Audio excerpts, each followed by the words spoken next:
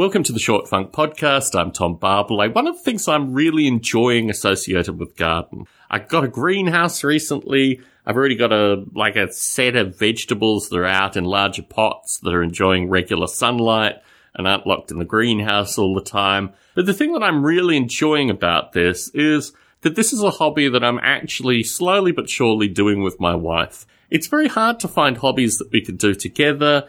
Historically, my wife built a couple, maybe 3 or 4 model rail structures, which was kind of fun. We tried painting miniatures together. That didn't really work out. I mean, we do enjoy doing a few things together, but the ability to have a regular hobby that we can kind of enjoy together, it's really quite nice. And the garden, I've been showing my wife some of the things that I know associated with plants and this kind of stuff. My wife's not historically had an interest in gardening, but now we have the space and now we have all the stuff dedicated. We make periodic purchases, but we're really moving into the part of the garden where it's just now about enjoyment and, occasional changes, but this kind of stuff.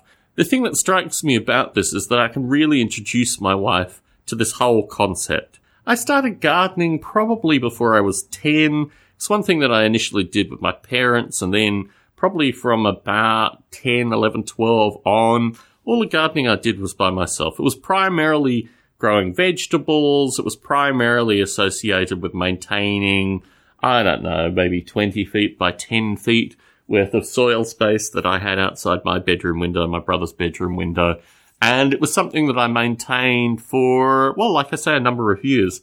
Originally, the garden bed was up in front of our kitchen in the family home in Australia. And then, like I said, I moved it under my bedroom window, which also was just nice to wake up in the morning, look out over green beans and this kind of stuff and go down and water them and make sure that everything was well maintained in that area.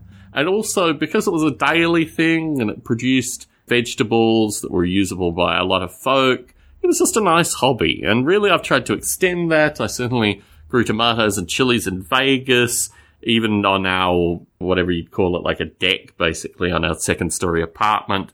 I was able to grow plenty of cherry tomatoes when we first moved here. And these kind of things I really like. Vegas, when we moved into the house, was more difficult because basically there were sandstorms that would just cut through everything. It was difficult to maintain a garden in the area that we moved to when we had a house in Vegas. Now I've experimented with the greenhouse. I think I could certainly have a greenhouse in Vegas quite comfortably and probably, grow the stuff that I was trying to grow in the open air, but without the sandstorm problem. But here it's given me the opportunity to start a number of seedlings, get things going in that regard, and then move it to a more open air space. I'm going to maintain the greenhouse for some things over the summer months, but, the ability to have corn and get the corn to a reasonable height and then put it outside, these kind of things are very interesting.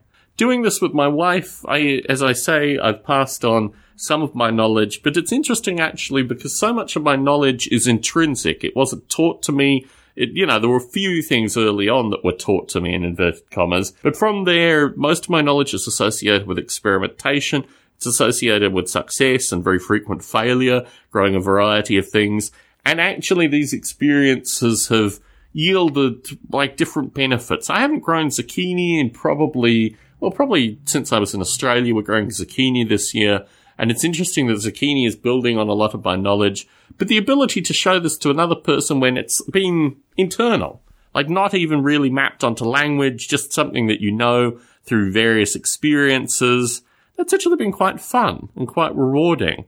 It's something that I reflect on that, unlike my previous generations, I haven't had a connection to family associated with people around me. I've had absolutely no connection to children associated with educating, future generations for these kind of things. So this information has just stayed with me and percolated.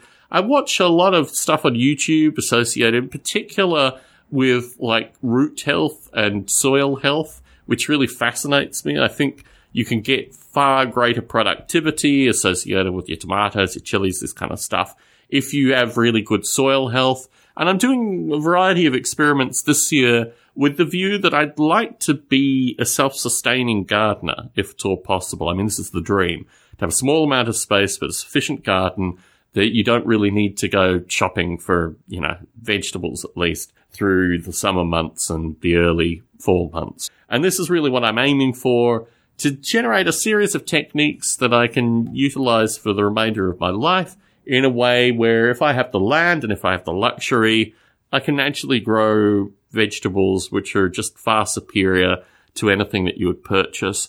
And I'm also very mindful that, you've got GMO and all this other nonsense.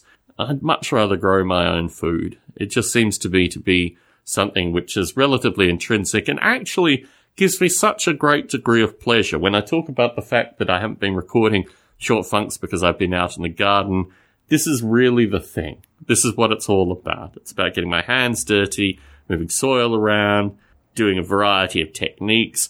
And this year, and I should probably point this out, this is also the first year where I'm using pots exclusively. I wanted to try this out. I have a number of Vietnamese neighbors that use pots exclusively for their gardens, and I think there might be something to that. The garden beds, the problems I've had with garden beds, the constant infestation of weeds in this area, this kind of wasn't yielding the same kind of experiences that I'd had elsewhere when I'd had garden beds. And actually, look, to say using pots exclusively, I'd never done that previously, is not the case at all.